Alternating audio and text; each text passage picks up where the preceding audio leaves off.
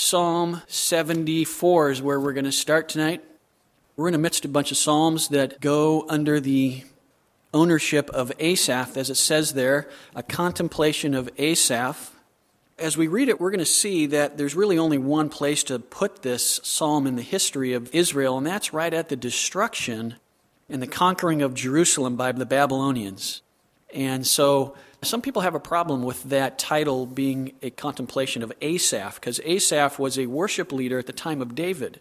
The Babylonian captivity isn't going to be for another, many centuries.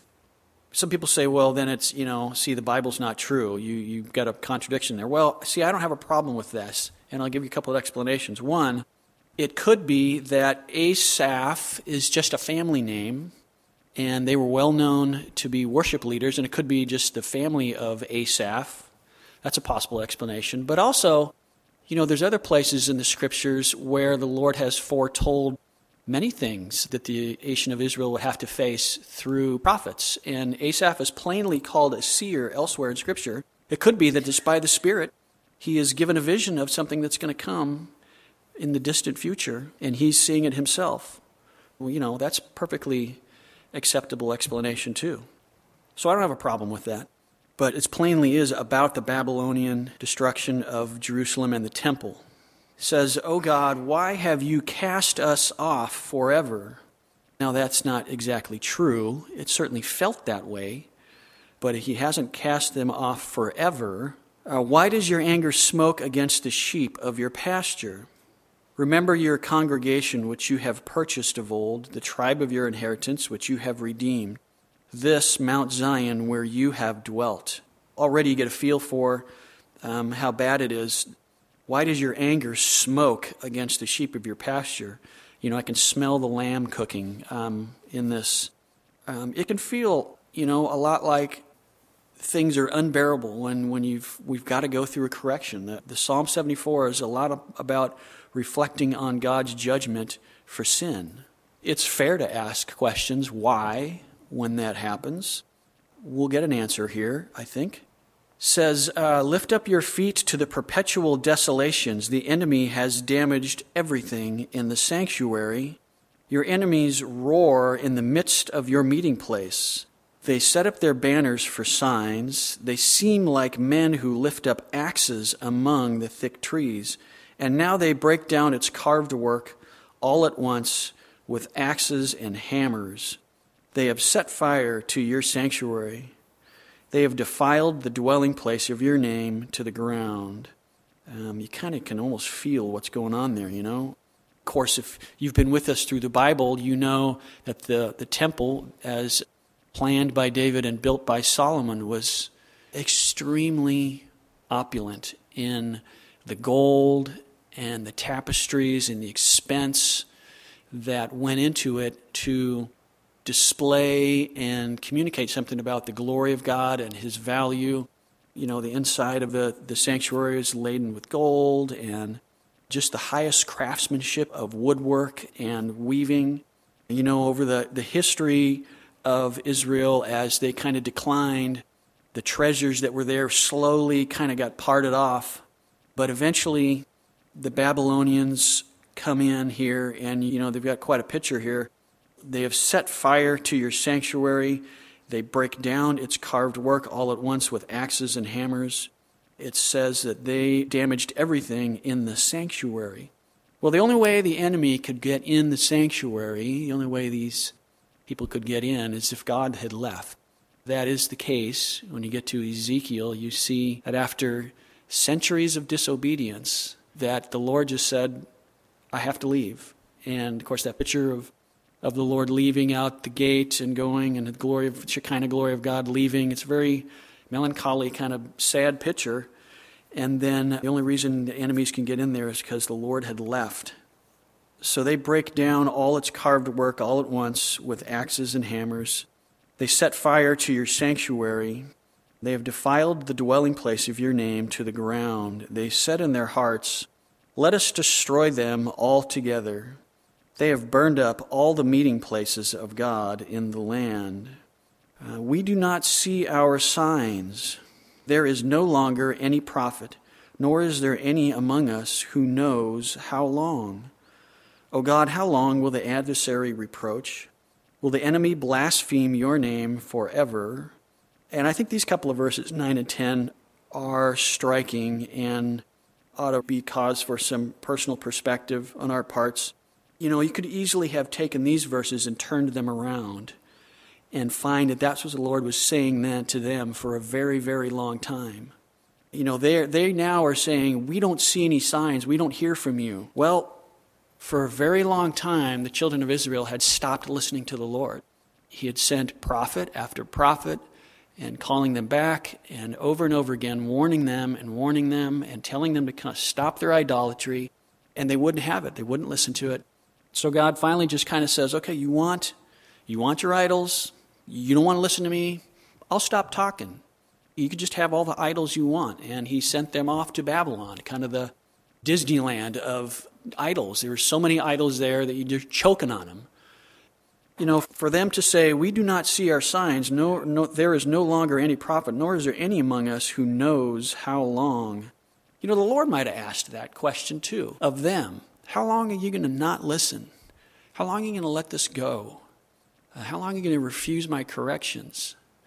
And so now here, where they are in a place where the Lord had to judge them, now they're asking that question. Lord, how long? It's kind of ironic that way. But I think that we ought to take stock of this in another way too, and that is we ought to highly, highly value the Lord speaking to us, even if that word to us is a word of rebuke and correction. Because I don't know about for you, but for the most frightening thing I could imagine would be to get to a time when I just don't hear the Lord. I just don't think I would make through a time like that. And to be in a place where he stopped speaking to me because of my sin I think would be terrifying. It's more than I could bear. So I think the lesson here is to value the Lord's voice so that he is free to speak to us and we have open hearts to receive anything he has to say. Even if it's not the beautiful words of encouragement, things like that, but it's a word of rebuke and correction. And to not turn away from that.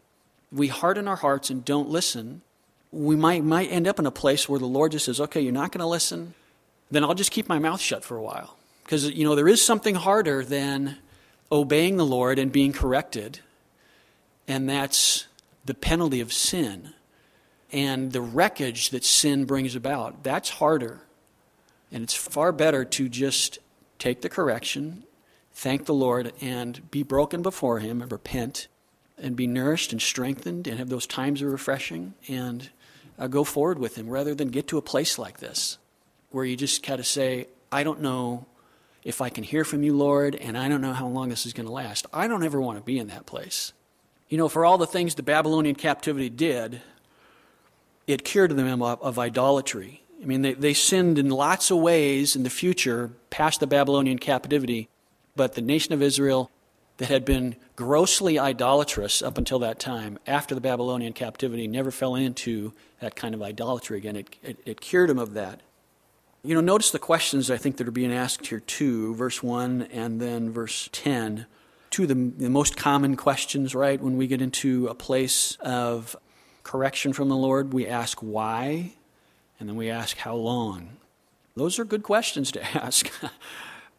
If we set our hearts to listen finally at that point, and we're honest about our own failures, I think that we will get an answer. Why do you withdraw your hand, even your right hand? Take it out of your bosom and destroy them. I got a picture in my mind of him just, hand in his coat there, kind of Napoleon style, or hands in the pocket, and he's just God's just standing there doing nothing while the bad people come in and do the thing. And they want him to take his hand out and just flatten them. They know God has the power to do that, and he's going to say that. Sometimes that's a hard part of trials too. When we get to a place where we know that the Lord could fix this, he's got the power to do it, and he doesn't. And so that's what he's going to do here. It's going to reflect on, why do you withdraw your hand, even your right hand? Take it out of your bosom and destroy them. And here's his statements of faith. For God is my king from of old. working salvation in the midst of the earth. Yes, he has been doing that, and he is still doing that. And then here's these reflections on God's power, and these reflections on God's power are of the sort that say, what is going on right now is so tiny compared to things you've done in the past. This would be nothing for you to correct this thing that's going on right now. You divided the sea by your strength. And he's talking there about probably the Exodus of the parting of the Red Sea. You divided the sea by your strength. You broke the heads of the sea serpents in the waters. Now that's kind of a funny word, but in Ezekiel 32:29, the nation of Egypt is likened to this sea monster, the sea serpent, using the same language. The idea there is in that parting of the Red Sea, Egypt was broken, and the image of the sea monster is that of Egypt. You broke the heads of the sea serpents in the waters. You broke the heads of Leviathan in pieces. That's a little more harder to explain, Leviathan, because Leviathan it's used in various ways in the Scriptures. It is kind of a term about Satan, but there's also a place in Job, all of chapter 41. Leviathan has his own chapter in the Bible. He's an impressive dude in Job chapter 41. He is the grandest and most powerful, most intimidating and fearsome of God's created beings on earth. And the idea in Job is you have no chance against Leviathan, but he's just a created thing to me. So you broke the heads of Leviathan in pieces and gave him as food to the people inhabiting the wilderness. In other words, I'm saying verse 14, I don't know what that means with Leviathan. It can go either way. You broke open the fountain and the flood. This would be a reference, it could be a reference to the flood of Noah's time, opening the fountains of the great deep and bringing forth the flood. Could be also a reference to time in the wilderness after the crossing of the Red Sea, where they needed water in the wilderness, and he brought forth water out of a rock. I don't know any rocks around my house that have water spouting out of them, enough to feed and water 2 to 3 million people. But he did it, and again, it's a demonstration of power that puts the current problem in perspective. To God, it is nothing for him to be able to fix this, based on what he has done in the past. You dried up mighty rivers. That might be in reference to crossing the Jordan. The day is yours. The night also is yours. Speaking of, much larger scale demonstrations of God's miraculous power that's just so commonplace, it's easy to just kind of forget about it. The day is yours, the night also. You have prepared the light and the sun. Now, it doesn't exactly say that. It says, you have prepared a light giver, the sun.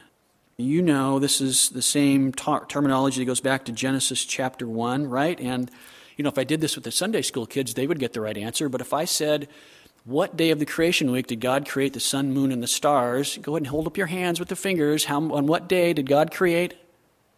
I only see a couple hands. Do we need to get the Sunday school material out? It's day 4. Day 4, yes, day 4. Now that's interesting because light was created on day 1, right? And so really these are just kind of light holders.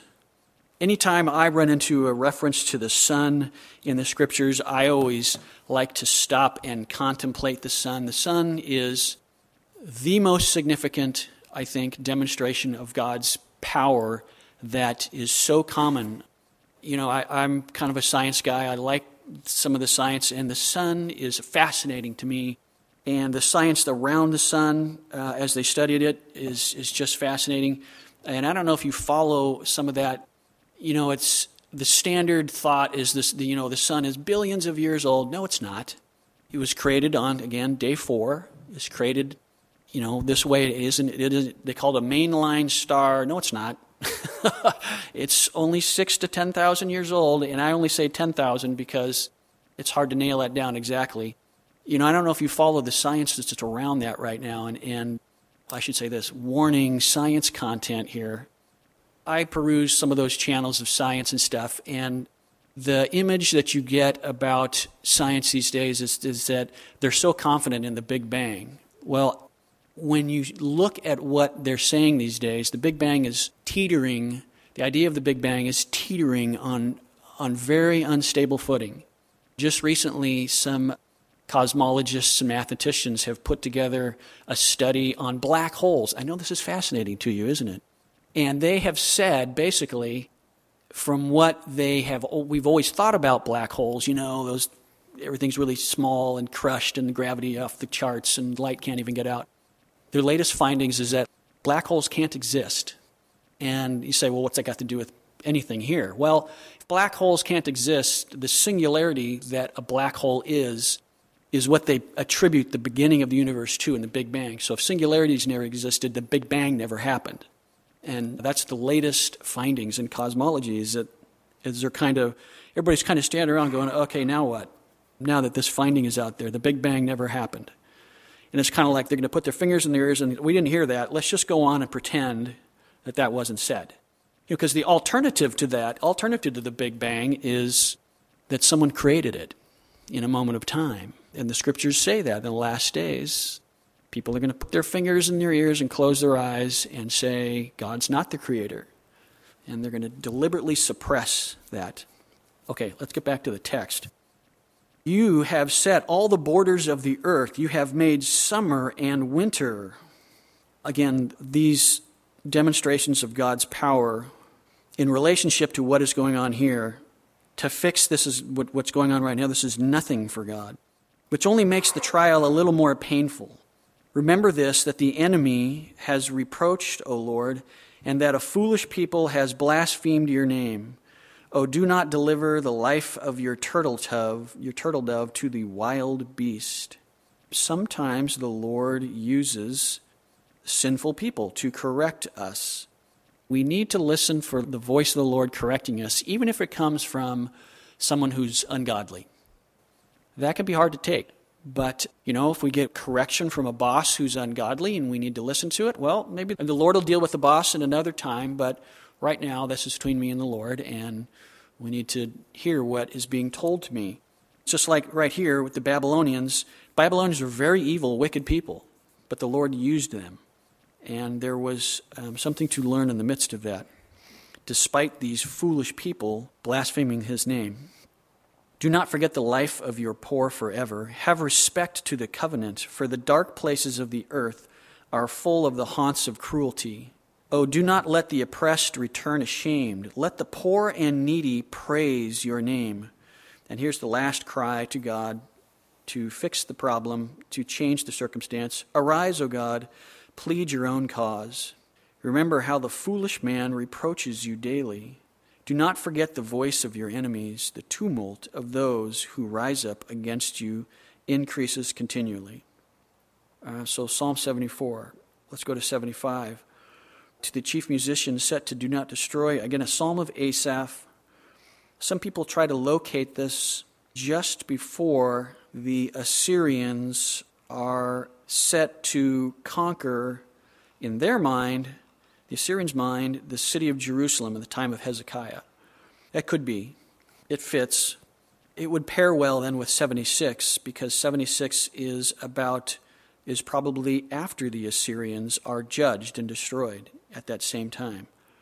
It says, we give thanks to you, O God, we give thanks. For your wondrous works declare that your name is near. And again, just his wondrous works, all of creation, declares that the Lord is near and not far. It's a simple thing to look around at the created world and draw the conclusion from a very obvious statement, that very obvious statement in creation, there is a creator. Declare that your name is near, and also the other things that he has done. And he says here, verse 2, now it's God speaking firsthand, when I choose the proper time, I will judge uprightly. The earth and all its inhabitants are dissolved. I set up its pillars firmly. Selah. When I choose the proper time, I will judge uprightly. When I choose the appointed time, I will judge uprightly. that's something we just need to hold on to as believers, is that the Lord has a schedule for what he's doing with our lives. He's got an appointed time. He's got the right time in mind. I think of the verse in the New Testament where the Lord is talking to his family members, and his family members tell him in John, hey, you should go up to the temple now if you want to be known publicly. You should go up to the temple and the feasts and let yourself be made known. They don't believe him. They're saying that kind of sarcastically. And then Jesus says, your time is always ready, but my time is not now. I don't know how many times I've heard that from the Lord. You're always ready for me to act, but I've got another time in mind. When we don't understand God's timing, well, that's just an opportunity for faith. That's an opportunity to understand that the Lord is doing something we just don't understand right now. He's working for our good. He's working for our best.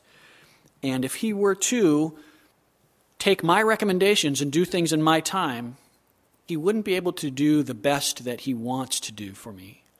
He'd be limited by my immediate impatience and my immediate desire for comfort and convenience and relief, and would leave me probably in a state of, emaciated faith.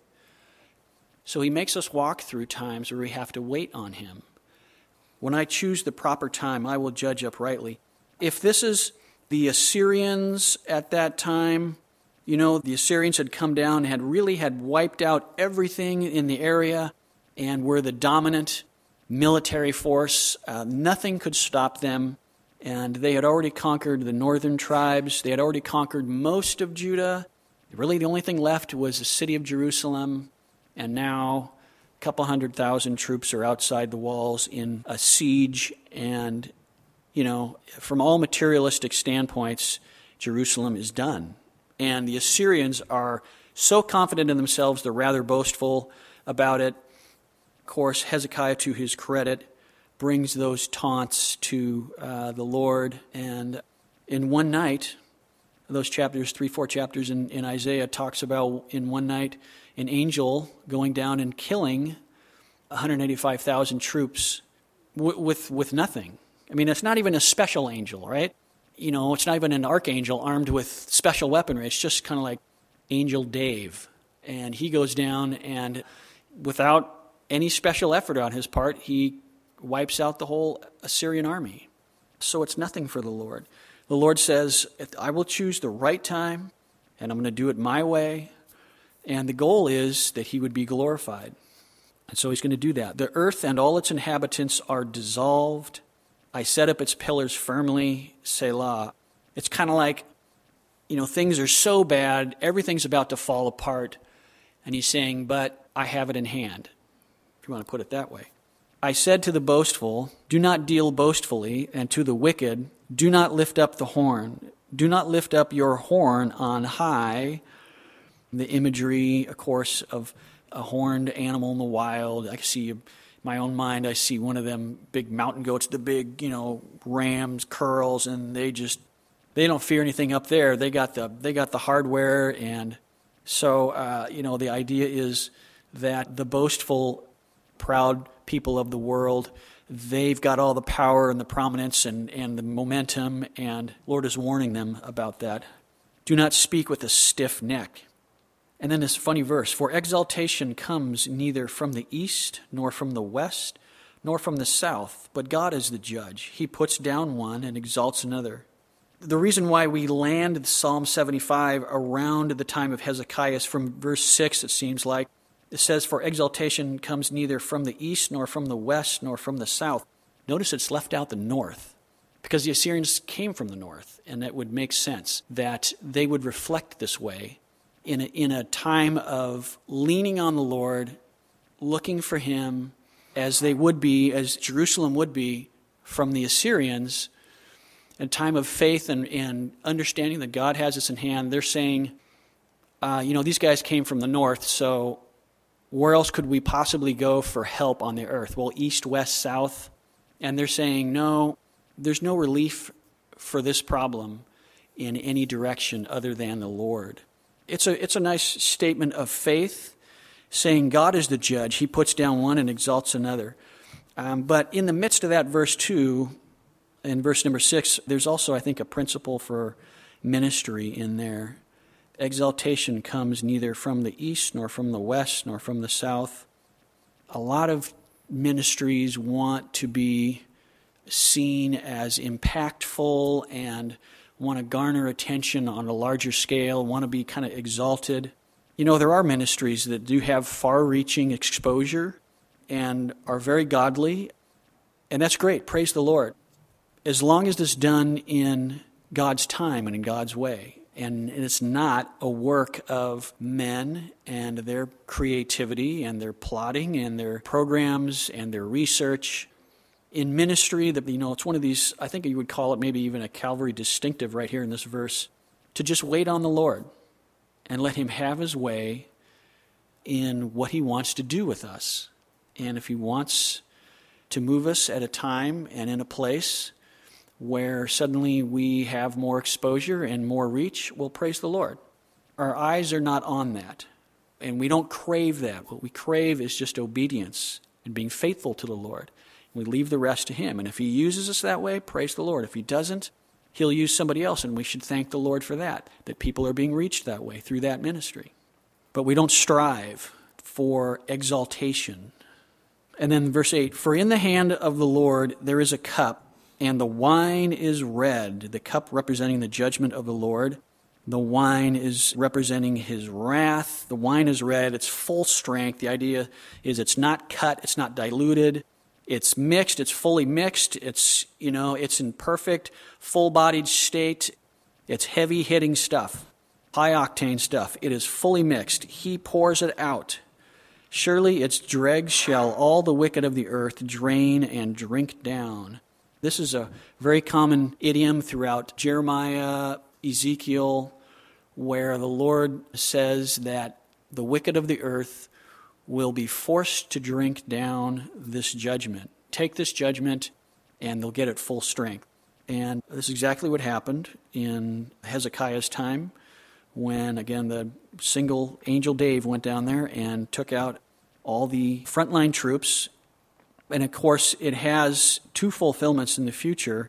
One is in Revelation, where the wrath of God comes upon the earth in judgment in the time of the tribulation. But remember, when Jesus was on his last night in the Garden of Gethsemane, and he was about to be taken by the mob, armed with torches and clubs and things, and Peter got up to defend Jesus and, swung his sword and took off an ear. And Jesus said, shall I not drink the cup that the Father has? And elsewhere he prayed, Father, if it's possible, take this cup from me. I think he's deliberately picking up an idiom that's common through the Scriptures. And the cup that he's drinking is the cup that we deserve. The wrath of God poured out for our sins. He is going to take in an undiluted fashion so that our sin is paid for. And we don't have to drink this. We don't have to face this. We should, of course, thank the Lord forever for that. But I will declare forever, I will sing praises to the God of Jacob. All the horns of the wicked I will also cut off, but the horns of the righteous shall be exalted. So Psalm 75. Let's go to Psalm 76. If Psalm 75 is before the Assyrians, Psalm 76 might be after, to the chief musicians on stringed instruments, a psalm of Asaph, a song. And after, a large demonstration of God's power in judgment and in deliverance, there would be certainly a very strong awareness of God's nearness and his grace and his glory. And that's what this psalm speaks about. He says in verse 1, in Judah God is known. His name is great in Israel. And you can bet that that would be the case, that the word of the Assyrian army being destroyed on the gates of Jerusalem made it through that ancient world. And the reputation of the God of Israel obviously was very strong in that time. His name is great in Israel. In Salem also is his tabernacle and his dwelling place in Zion. There he broke the arrows of the bow the shield and the sword of battle. Selah. You are more glorious and excellent than the mountains of prey.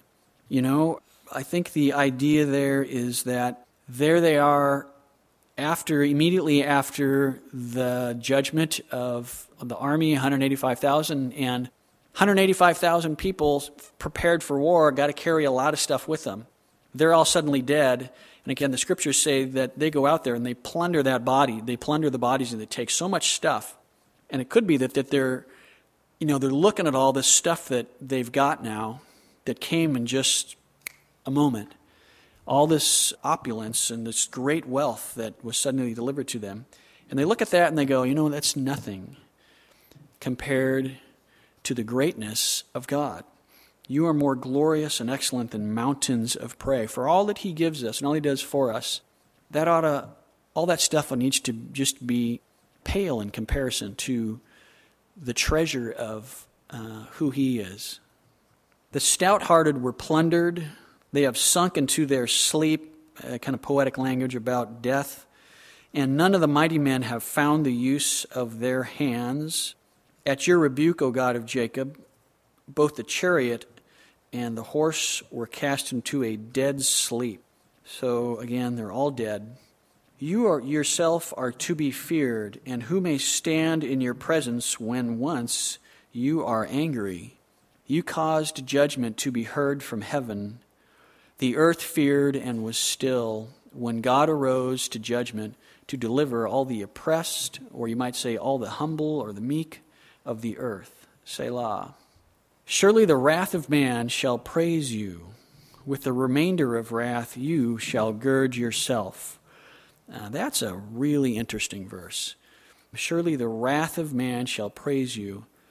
With the remainder of wrath you shall gird yourself. It speaks about the total, complete control and sovereignty God has over the situation. So high is his power and his capability and his sovereignty in the situation that he can take these situations where people are full of wrath, and he use it for his own purposes to glorify himself.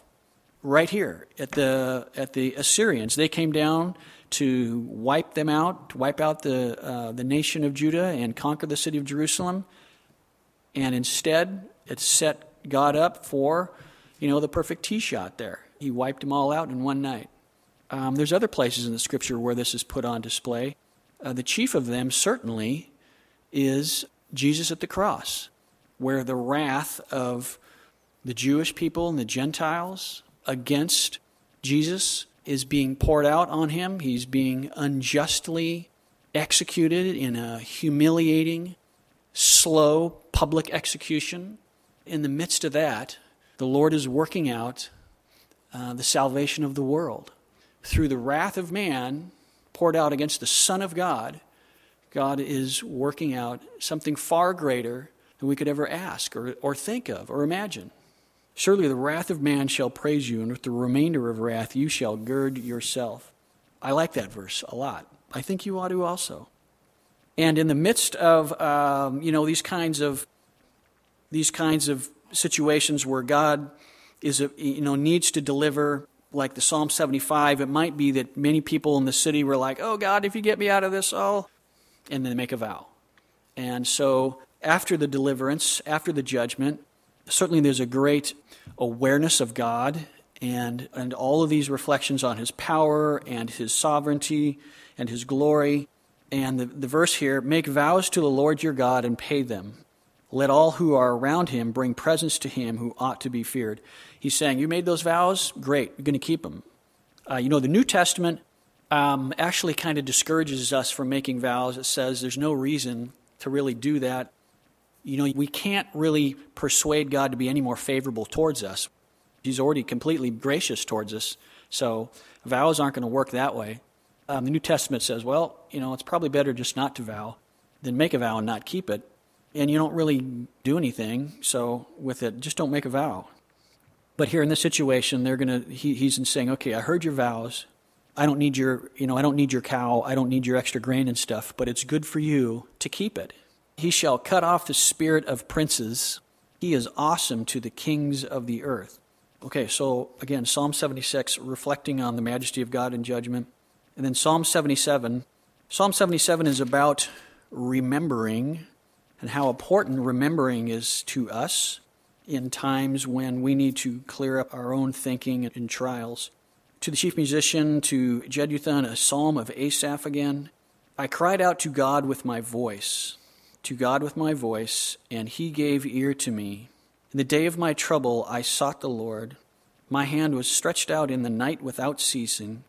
My soul refused to be comforted. I remembered God and was troubled. I complained, and my spirit was overwhelmed. Selah. The writer's in some sort of emotional turmoil. He's dealing with, we don't know what. It's not really tied to any specific circumstance that we can identify. But it's enough that he's in a lot of discomfort and a lot of personal inner anxiety. My hand was stretched out in the night without ceasing. He's without sleep. You ever been there? I have. My soul refused to be comforted. I remembered God and was troubled. Now that's interesting. I remembered God and was troubled. We're going to see that he is thinking about God probably, but, when we go through trials again, we need to be conscious of the reality of an enemy coming and making it worse than it needs to be by bringing us interpretations of the trial that are incorrect. Things, hardships and things, we're not immune from hardships in the world. We all go through them. Just because we're believers doesn't mean we're going to be free of hardships. But the problem is we tend to personalize them. And when something happens to us, we like to, some people are more prone to this than others, to reflect on it and say, it's because this, and they work it out because God is this way with me. That's probably not accurate. Hardship just comes to us, and we can go through a double layer of trial by personalizing it. And that's what it seems what he is doing here. He's thinking wrongly about his trial. There is something hard going on, but he's going to make his way out through some careful remembering of things. He's saying he's remembering God, but he's going to clear that up with some reflection on some truths of what he knows. I think we're going to see a Chuckism, if you want to call it that we toss around in Calvary Chapel, that goes like this: don't trade what you do know for what you don't know. And so when you get into situations you don't understand what God is doing, don't start picking up unwarranted interpretations that will move you away from what you know to be true about God and his grace and his mercy and his kindness and his goodness towards us. Verse 4, you hold my eyelids open. I am so troubled that I cannot speak. I have considered the days of old, the years of ancient time. I call to remembrance my song in the night. The idea is I remember a time when I was full of praise and maybe things were clear towards you and, free of trials. I remember that time of free praise towards you even in the night. I meditate within my heart. And I think the whole thing swings around this next sentence. Man, my spirit makes diligent search. I think that's an important phrase to take note of in this psalm. My spirit makes diligent search, or it ponders diligently. I say this a lot up here, especially as we go through the Psalms. We are called to manage our minds and to police what's going on inside our hearts and minds. Even in the midst of trials, hard, emotional, intellectual trials, we're still called to bring ourselves to think clearly about that. And sometimes that's what we have to do to get through what the enemy wants to come along and push into a trial, which is those bad interpretations, which will steal far more than what is needful in a trial, right? It doesn't mean we have to lose all our joy because we're going through a trial. Because the enemy wants us to believe that God doesn't care, God's getting even with you, you did something. It's okay to ask that question, but once you are confident in that, then we need to get past that. Well, this guy's going to do that. He's going to get past this. My spirit makes diligent search. And it seems like verse 7, 8, and 9 are some of those questions that, well, the answers are obviously no to all of these questions. Yet in the midst of deep, dark trials, sometimes these questions can take on a life. And again, the enemy's there to bring these things that we would not normally ever consider. So it's great trials sometimes that force us to extend God's grace out into areas and face these questions and answer them to a level that we never had before. Will the Lord cast off forever? Well, the answer is obviously no. But this guy's in a deep enough trial that he's asking that question. And will he be favorable no more? Well, the answer again, obviously no. Has his mercy ceased forever? You know, we can pick up Bible verses in the New Testament, the promises of God that plainly contradict these things. And I think that goes back to my spirit is making diligent search. He's facing these things that the enemy is trying to do in this trial, and he's realizing these are the things that are true. Even if I don't know what's going on, still here are the things that are true. Is the Lord going to cast off forever? Well, no. What does the Scripture say? I will never leave you nor forsake you. So deal with that. Will he be favorable no more? Has his mercy ceased forever? There's a whole psalm written about that, where it says his mercy endures forever. Has his promise failed forevermore? Has God forgotten to be gracious? Has he in anger shut up his tender mercies? Selah. Again, all these questions have to be faced sometime in deep, dark trials. And his spirit making diligent search makes his way through these. And verses 10, 11, he comes out the other side, able to rejoice in the Lord. I said, this is my anguish, these questions being pushed upon him. But I will remember the years of the right hand of the Most High. I will remember the works of the Lord. Surely I will remember your wonders of old. I think this is an extension of what he just said, making a diligent search. I'm going to go back and think about what God has done. And the things that he's done in my life and done for me, they mean something. They mean something for me here and now. That's one of the great mistakes that Israel made, is that when they were in the wilderness, right, and they're coming out of Egypt, they had all those signs, all those wonders, all those great displays of God's power in the Red Sea, in the 10 plagues, in the pillar of fire at night, the cloud during the day, the manna, water from the rock, all of these awesome works. And they meant something. They meant God was on their side and he loved them and would provide for them completely. But when they got to the next trial, it's like they had forgotten everything that God had done, and it's like they had nothing to fall back on. And that's a great mistake they made, is to learn nothing about what God had done for them. And so here, this guy going through this trial, he's remembering what God has done. And it means something. It's helping him extinguish those fiery darts of the enemy, if we want to put it that way. Surely I remember your wonders of old. I will also meditate on all your work and talk of your deeds.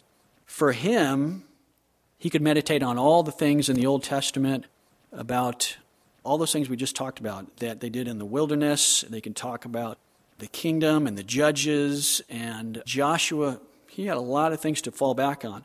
We have a better thing to fall back and meditate on. We can meditate on his love as is poured out for us on the cross and in his resurrection. Your way, O God, is in the sanctuary. That verse is actually more literally, your way, O God, is in holiness, apartness, set apartness. Going through trials, in deep trials like that, you're just not going to find any help from the world. And the Lord might set you apart in a trial and for us to learn that we are his and we go forward in holiness. Who is so great a God as our God? You are the God who does wonders. You have declared your strength among your people. You have with your arm redeemed your people, the sons of Jacob and Joseph. Selah.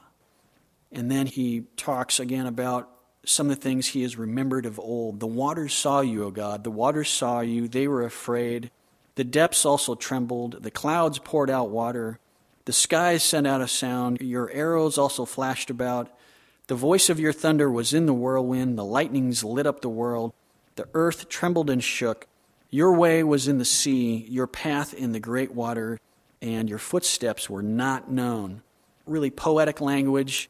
We think it's referring again to that parting of the Red Sea, attributing great demonstrations of God's power at that time. Your path is in the great waters, and yet for all of that obvious things that he's doing there, your footsteps were not known. In other words, you were there, obviously, with power, but there's no real physical footprints and things on the ground for you to see. You are there, even if we can't see you. Obviously, your power demonstrates that you are there. You led your people like a flock by the hand of Moses and Aaron. How different is this at the end, leading the people like a flock, to at the beginning of this, where I remembered God and was troubled. You're holding my eyelids open. The end here, it's a very tranquil sense of God's personal care and his leading and his guiding, even in the midst of something you didn't understand. Again, the exercise of Psalm 77 is to remember. Remember what God has done accurately, and to know it means something for right now, even when I'm in a big trial, and not to trade some sort of lie from the enemy that's going to contradict what I know is true about God's love and his mercy and his continual grace and kindness. Let's stand and we'll pray. Thank you, Lord. Thank you, Lord. We look to your word, Lord, and your word is enough. We love being directed by you, by your Spirit, and you speaking to us. Lord, we pray that your truths would rest in our hearts, causing us, inspiring us to obedience and to holiness. Thank you, Lord. We love you, and we pray in your name. Amen.